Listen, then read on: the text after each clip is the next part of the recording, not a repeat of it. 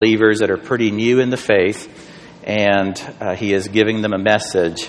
And we will see some of the issues that they were dealing with at that time. And this passage that we're going to read today is a small portion of this first chapter of this book. Here we see that he's talking to people that before thought they were completely alienated from God. They were not part of the Jewish nation, but they were Gentiles, far from God and pagan in all their ways. So we're going to open up our Bibles to chapter 1 of Colossians, and would you please stand for the reading of God's Word as we look at these three verses in chapter 1 of Colossians. Colossians chapter 1, verses 21 through 23. And you, who once were alienated and hostile in mind, doing evil deeds, he has now reconciled in his body of flesh by his death, in order to present you holy and blameless and above reproach before him, if indeed you continue in the faith, stable and steadfast, not shifting from the hope of the gospel that you heard, which has been proclaimed in all creation under heaven, and of which I, Paul, became a minister. Let's pray. Heavenly Father, will you bless the reading of this word and the meditations of our thoughts so that we would carry out your will and feel the joy of doing our part in this commission. We pray these things in Christ's name. Amen. You may be seated. As I looked at these three verses over the last few weeks, I thought, well, there's not a whole lot there. And some people said, well, you're just going to preach on three verses. And then I started to delve into the text, and always God's word is much deeper than we can imagine. And then it became a problem of there's so much to say. There's too many things to do with this word of God. It's not just three verses. It's an immeasurable depth that God has in these words. Today I want to focus on basically just one concept, one word out of these three verses, and it's the idea of reconciliation. It tells us in the text that these people were reconciled. And I want to explore what that means in three different areas. What reconciliation meant as the work of Christ, what he did to reconcile us. And then in 2 points of application, what does it mean for us when we deal believer to believer within the faith? And I'm sorry to interrupt, but if anyone feels unwell, the air conditioning is working in the cafeteria, so perhaps if they wanted to, they could get up and move in there. All right. Yeah, thank you. Thank you to our deacons. They've just announced that if you're feeling unwell because of the heat, and I know it can get to you, the cafeteria has really good air conditioning right now. So we hope and pray that you can stay through the service. But if it really begins to bother you, please avail yourself of fresher, cooler air that's outside in the hallway and in the cafeteria. So you're welcome to do that. So let me continue. I want to look at these three areas, which is one, the work of Christ, what he did in reconciling us, and two applications, one, believer to believer, and two, believer to unbeliever. And I want to look at those things. One of the first things I did as I studied was I looked at the word reconciliation, or reconciled, in the dictionary. And it has a couple of important meanings. The first meaning has to do with making two things that don't seem to fit together, to go together. Sometimes it's used as an accounting term, reconciling books and making the figures on this side fit the figures on that side and come together. I remember as a young person when I got my first bank account and my first checkbook. For those of you old enough to remember that checks were the main way we used to pay for things. There was often the thing where you were writing a check and you thought you had the funds because you had not reconciled the checkbook to the bank statement.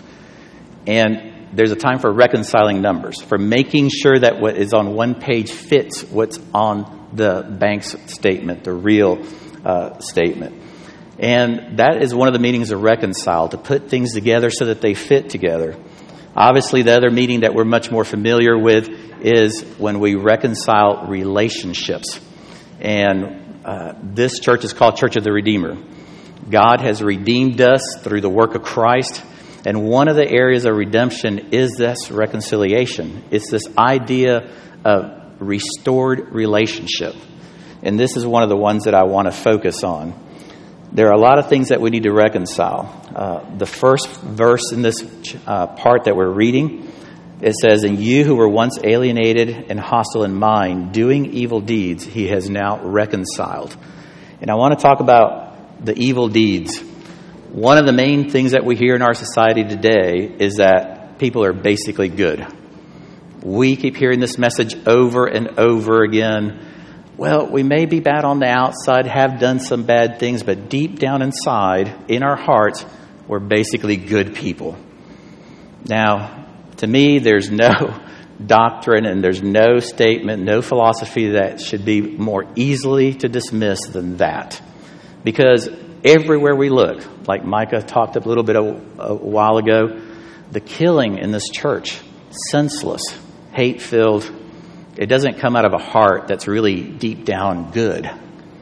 And for any one of us that are parents, we know one thing we never had to do was give our children instructions on how to be bad, right? That just happens automatically. I didn't have a class for my daughters or sons on, hey, son, here's how we tell a little white lie to cover our mistakes. No, they just learn it instinctively because our nature is that we are evil deep down inside. There's got to be some reconciliation between our idea that we're really good and God's word that says, no, you're not really good. Jesus himself said, out of the heart comes all sorts of evils and murders and adulteries, out of the evil treasure that's inside of us. So sometimes when we're reconciling things, we need to realize one way is false and one way is truth. If my checkbook says I have $200, but the bank statement says I have $0, guess which one is true? That one is the real statement. When the world tells us we're basically good and God says, no, you're not. You're basically evil. That one's correct. And we need to change our minds and think correctly because the only way to reconcile these things is to know which one is the absolute truth. Now, this statement says that we were reconciled to him and that we were alienated from him before. This is a letter written to Gentiles who did not know the privilege of the Jewish nation of having been the chosen people of God. These people were pagan. These people did not know that there was this one God that loved them and was trying to draw them to themselves. And they did things like worship idols and do all these evil deeds. And that's the way they lived. Now, as far as God goes, these people were alienated from him because they did not know him. They did not have faith in him. And so they were all alienated. But as Paul explains in his other epistle to Romans, the Jews were also alienated from God because sin separates us and alienates us from him because he is pure and perfect. And in the sense of God's kingdom, in the sense of who you are before God, we're all alienated. We are all illegal aliens in God's world. There are no people that are pure in heart to be considered gods by nature. This is something that we got to get a hold of. None of us belong if it wasn't for what Christ did for us. What we deserve is to be eternally deported to a very hot place. But God stepped in. And so he not only said, you're not any longer illegal aliens trespassing on my world and my kingdom. I want you to be part of this. And so he has reconciled these people to himself. I love the verses that came right before. And if I don't know, I wasn't here last week. But this is an amazing statement that were the verses from last week talking about Christ and who he is and his preeminence and the majesty of Christ. Before all things, created all things are for him, and what he does.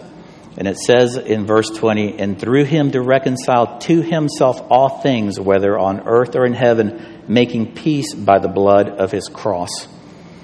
This is an amazing statement. Here we go on to see that when he reconciled all things to himself by the blood shed on the cross, now Paul in this verse 21 is saying that includes you, the Gentile believers in this other place, this pagan city of Colossae. He's saying you are part of that reconciliation that has gone on because of what Christ did. I fear that sometimes the church today doesn't quite get what Jesus did for us on the cross. And I fear that sometimes we have a picture of Jesus that's just not quite complete. And the older I've gotten in the faith, the more I've come to appreciate what he did. We see Jesus very often on the cross suffering for us and dying. And especially for us guys, it's kind of hard to see him as, that's my champion, dying on a cross.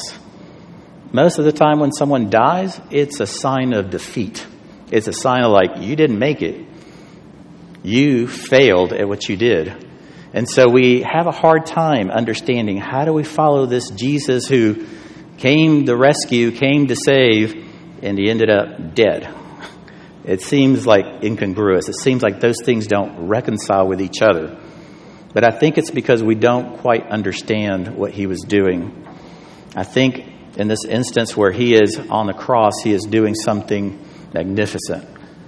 He is doing something that the scripture says here, that he was reconciling us by his blood shed on the cross.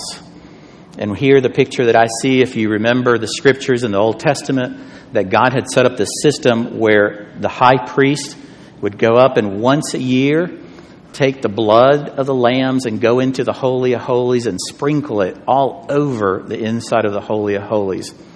And year after year that happened once a year. It was the most important day of their year, the Yom Kippur day. And that blood was supposed to make a covering so that people would be okay with God and God would be okay with people.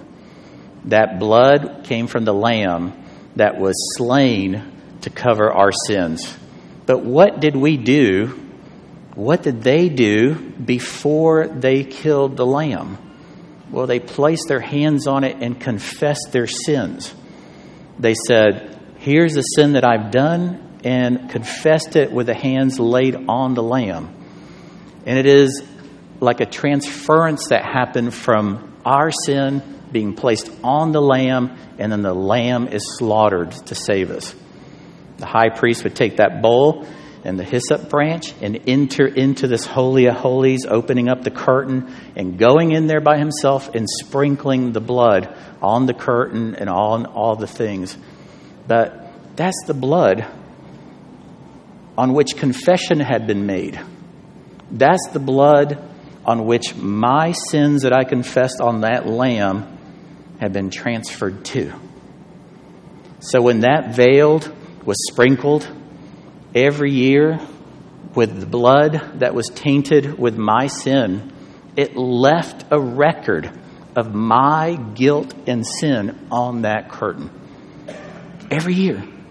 Can you imagine? Year after year, we talk about the Holy of Holies as being this beautiful, godly place where the presence is there, but we also forget that it was drenched with blood once a year, every year.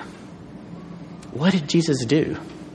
When Jesus was dying on that cross and spilling his blood for us, he was the Lamb. And it says in Hebrews that he entered into the sanctuary, into the temple, and he walked in there with his own blood and sprinkled that curtain. That blood was not tainted. That was pure, perfect, holy blood. And what effect did it do? What did it do? It wiped clean the guilt of that was recorded. That's amazing. That's our Savior. His blood was the only one that was pure enough and perfect enough and good enough to undo the record of our sin that was on that curtain. He wiped it clean for anyone that has faith in Christ. What an amazing Savior. We think he went to the cross, he was crucified. We see all the events that God sovereignly manipulated and caused to happen. politically, religiously, and even with his own friend that betrayed him. God caused it all to happen.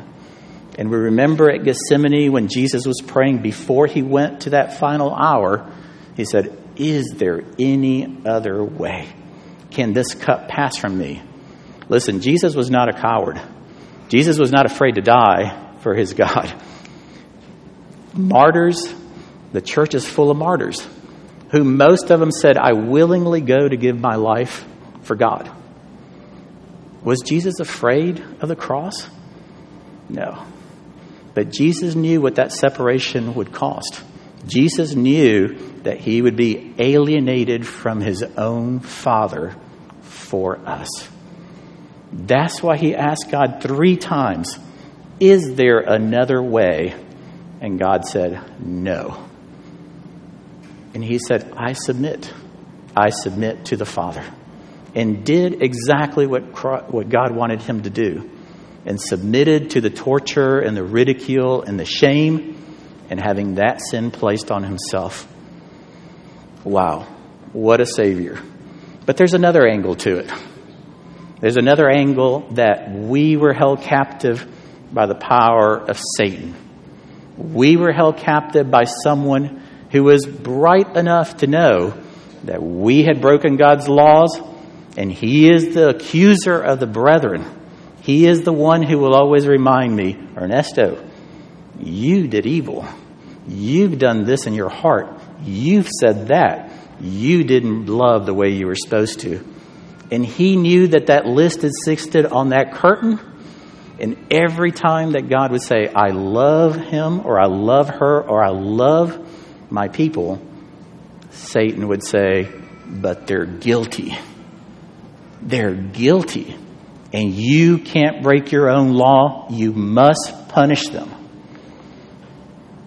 The dilemma. How can it be reconciled? How can it be fixed? Well, we know the story. When Christ died on that cross and shed that blood, and he applied the blood to that record was wiped clean. And what happened in that instance? The curtain split from top to bottom, because the blood was so pure and so fantastic that it wiped clean what we had done, and the curtain could no longer contain God in just this holy of holies. God was set free to be one with us, to reconcile all things to himself. Everything we lost in Adam, we gain in Christ. When Adam sinned, Satan stepped in and said, "He's mine. It's all mine because they broke your law, and God, you can't forfeit your law in order to get them back." So when Jesus was praying, "Is there any other way? Father, is there any other way to reconcile, to do this job and to bring them back to you?" And the Father said, "No, no, no." 3 times. By the way, sometimes we think it's not right to ask God for something more than once, that it shows not faithfulness. Well, Jesus asked God 3 times, "Is there another way?" And God's answer was no, no, no. But here's the part that I like, and the part that I think sometimes we miss. With all the truthfulness and with all the prophecies and with all that God had shown was going to happen, God, I think, tricked Satan into the one thing that he should have never done. He should have never put Jesus to death. Do you remember all the obstacles that were in Jesus' way so that he would not go to the cross? Even Peter said, "Forbid it, Lord. I'm not going to let you suffer. I'm not going to let anyone hurt you." To such a degree that at their rest, Peter pulled his sword out and tried to take someone's head off because he was trying to protect Jesus. But protect him the wrong way. Because Jesus said, "I'm going to the cross. Nothing can stop me." Because he knew that that was the one thing that would break the curse. It's amazing. He knew that to defeat Satan and to lift the curse and to pay the price due to God for us breaking the law and breaking relationship, he had to die and spill the pure and perfect blood to cleanse us from all unrighteousness. It's an amazing story. It's an amazing story of God with all the truth in all the right ways, tricking the number one enemy into doing the one thing that would set us free. You see how he did this? Jesus became incarnate. He became one of us. He put on flesh. And it says it right here. He died in the flesh to set us free. Adam sinned, a human, and Jesus had to be human in order to save us. And so when Satan, I think, saw, hey, God that I've been warring for all these centuries and never been able to defeat has become a little puny human. A man born of a virgin woman. Now we're talking. Now I can take this guy on and beat him. And from the temptation on, Satan was after Jesus to try to defeat him. He tried to get him to join, and Jesus said, "Get thee behind me." He tempted him in every way possible, and Jesus said, "No way. I'm on God's side, and I only do my Father's will." And then what resource did he have? Satan said, "The only thing I can do is kill him." Oh, what a mistake. What a big mistake. Because in killing him, Jesus accomplished the one thing that would set us free. When an innocent one dies, when the pure blood that's never sinned, that's never done any unrighteousness was spilled on our behalf, it took away the record. You can imagine Satan century after century saying, "Hey, I got this against that person. I got this against that person. I'm the prosecuting attorney." And I go to the judge and say, "Your law demands that they die. Your law demands that they be punished. And here's the record. Here's the record." And Jesus stepped into that Holy of Holies when he was on that cross and sprinkled that clean. And I could just see Satan's helper attorney saying, "Hey, Satan, the record's gone. There's no more sin. There's nothing left to accuse them of because Jesus wiped it clean." I like movies, and I like seeing that in movies sometimes, even the secular movies of this world, have a little glimpse of the story of Christ in it. There's a scene in one of the Pirates of the Caribbean movies where Jack, this crazy pirate, takes on the Kraken, the big, bad, evil monster. And he does it by jumping right into its mouth and going right on in. And that scene always reminded me, this is what Christ did.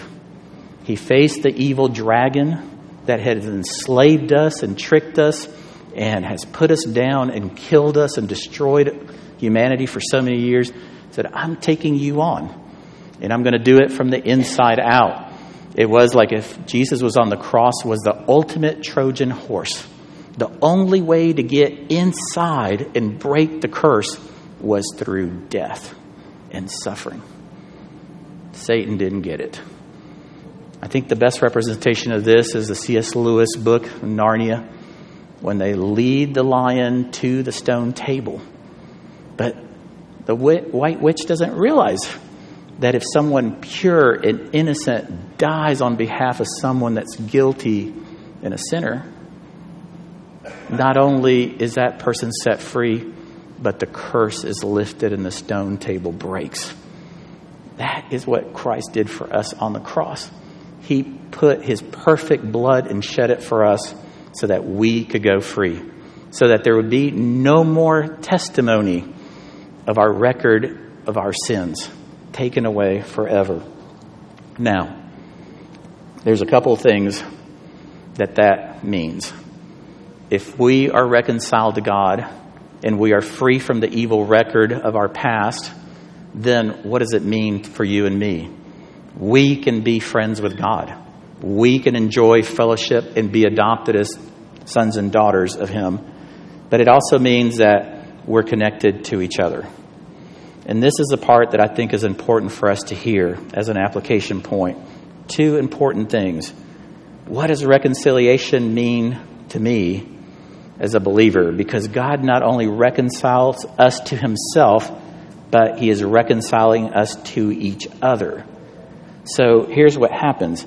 as we get right with God and we believe the message of the gospel that is by faith, not by works, that we believe in Christ as our substitute, we are connected correctly to God.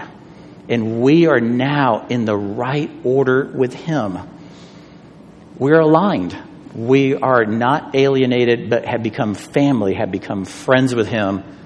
But what happens if everybody is aligned correctly to Christ? Then there's no way that we could be misaligned to each other. Do you understand that? That means that properly connected to Christ and to God, we have to be properly connected to each other.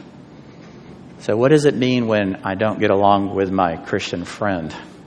What does it mean when I don't forgive? What does it mean when I hold grudges and resentments against others that have done me wrong? It means that that work's not finished. We have got to keep submitting ourselves to properly align ourselves to God so that we can forgive as we have been forgiven and align ourselves correctly to each other.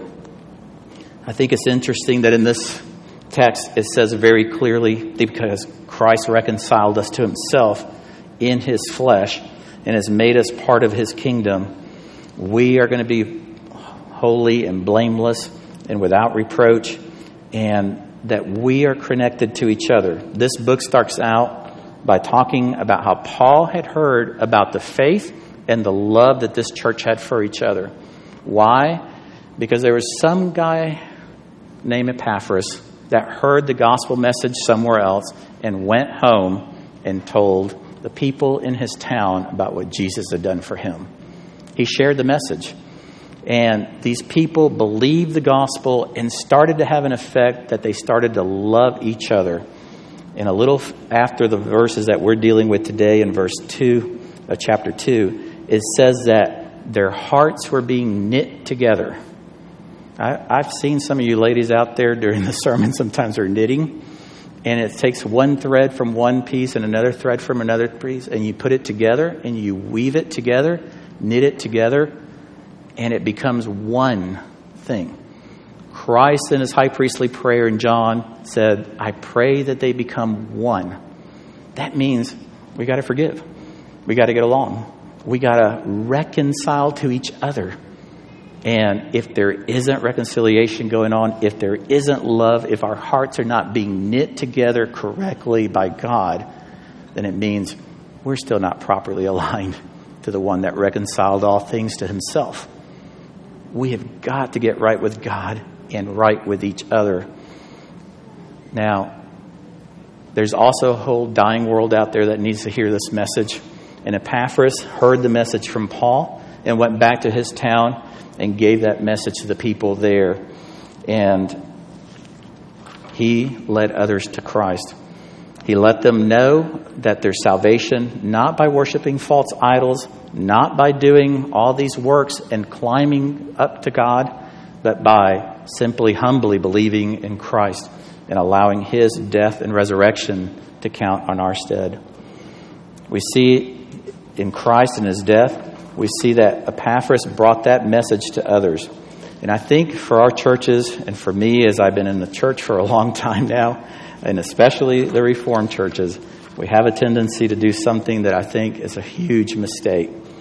We believe most importantly with the doctrine of sovereignty. We believe that God controls all things, and He does. But here in this text, it shows us very clearly. It says, continue in the faith.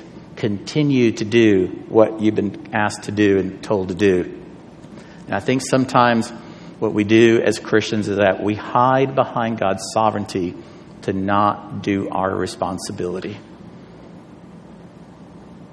And we do it in two main areas. We do it in not taking the gospel to the people that don't know it yet. And we do it in not reconciling with our brothers and sisters in Christ. God did the hard part. How dare we say, I won't forgive, I won't reconcile, when He paid the ultimate price to reconcile us to Himself. There are no excuses left. We have divinity on our side, cheering us on. Satan has been defeated, and he has no power over us. So what is left that we cannot be at peace with each other? Only our hard hearts. It's the same thing that Jesus told the Pharisees when they asked him about divorce. Didn't Moses command that we could divorce our wives? And he said it wasn't so at the beginning. And he said Moses allowed it because of your hard hearts. Reconciliation can happen and will happen with humility and repentance and people coming together, putting Christ first and ourselves second. God wants that for us. And God wants us to take this message to the people that don't know it yet. Epaphras heard the message from Paul and went and took it to his own people in his own town. You know what I hear very often in my circles is, I'm praying for so-and-so if God wills that they be saved. I had challenged some of my people to say, show me where in the Bible it says, if God wills for that person to be saved. He said, I will everyone to be saved. You take the message to them. If they don't respond, that's God's business. But how can we not share it? We are poor beggars that have been forgiven when we didn't deserve it. We have the best treasure in the world. How can we keep it to ourselves? I believe that what we need to be doing is what I call natural evangelism. It's not, 4 steps, 4 laws, 3 diagrams. All those are good, and we should learn them. But what we need to do is do natural evangelism, which is you share what you love. I guarantee you there's not a person in here who doesn't have some love in their life, a hobby or something they really, really like, that you can be quiet about for very long. What you love, you talk about. What you love, you tell other people about, and you share it. When we're not talking about Christ, what does that say? We really don't love him enough. We really don't love him more than our own comfort and our own timid. We're timid. I'm that way too. But there's got to be room to put Christ first and to love him so passionately that we want no excuses left for not telling people about him. There's a statement that C.S. Lewis wrote that I like, because in Reformed circles, we always talk about the glory of God and that we exist to glorify God, and that's our main aim in this life, and enjoy him forever. And C.S. Lewis wrote in one of his books, he said, the glory of God, and as our means to glorifying him, the salvation of the human souls is the real business of life.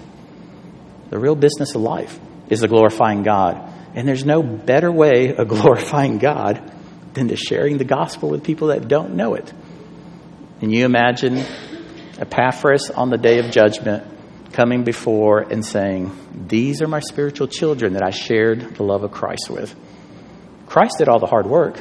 He died on the cross. He took on Satan. He defeated him, and he rose again from the dead. And all you have to do is tell people about it.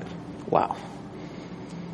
But God is so good that he lets us be part of the means, the way in which people hear, so that Paul could say, you are my spiritual child. And he could say to Epaphras, you are my spiritual child. And the people at Colossae, they're my spiritual grandchildren because they heard through you. What a testimony. What glorifies God more than to bring sons and daughters to him so that they can be reconciled and be made part of the family. So I leave you with these ideas. God in Christ reconciled us to himself. He's reconciling everything. He's making us new. He's making us different. He's making us value things that the world doesn't value. We know we're not good inside and of ourselves, but because Christ died for us, he is making us completely new. And we got to show this idea of reconciliation to the world To the believers, by being united and reconciled to each other in love, having our hearts knit together. I'll finish with one story. There's a young man a few years ago that was dating one of my daughters. And at one point I asked him, "Do you love her?" His answer was a very good theological, philosophical answer. He said, "I desire her best." That's a great definition of love. To desire the good, to desire the best of the other person, and then to try to do it. But you know what? Lots of times we say that. We say, "I desire your best. I want the best thing for you." But I'm not really that close to you, and I really don't desire you. That's not having our hearts knit together. That's not real love. Real love is wanting to do what's good for the person, what's best for the person, giving them the best and sacrificially doing what's best for them. But it's also wanting to desiring to being in their presence. This is friendship. This is the body of Christ together. Christ has reconciled us to himself and is reconciling us to each other. Let's continue to focus on Christ, to reach the lost with this reconciliation message, and to be united and knit together to each other in peace and love. Let's pray. Heavenly Father, we thank you that you sent Christ to be the one that made the way for us. He opened the curtain by putting his blood on it and sanctifying us. We have been redeemed by the blood that was pure enough to wash away all our sins, all our guilt, all our blame, and we are reconciled to you as sons and daughters. Lord, help us to live in that, to understand it more deeply, till we become mature and understand that there is forgiveness and unity that can happen as our hearts are knit together in friendship with one another. We are brothers and sisters in Christ. We ask that you would continue to sanctify our lives so that we would demonstrate to the world that we love each other, and that is the greatest gospel witness of all. The love of the church, the love of the body for each other will tear down walls and convince people of your greatness and your love for us. We pray that you would help us to witness, to be united to each other, and that we would draw all people to you. We thank you in Christ's name. Amen.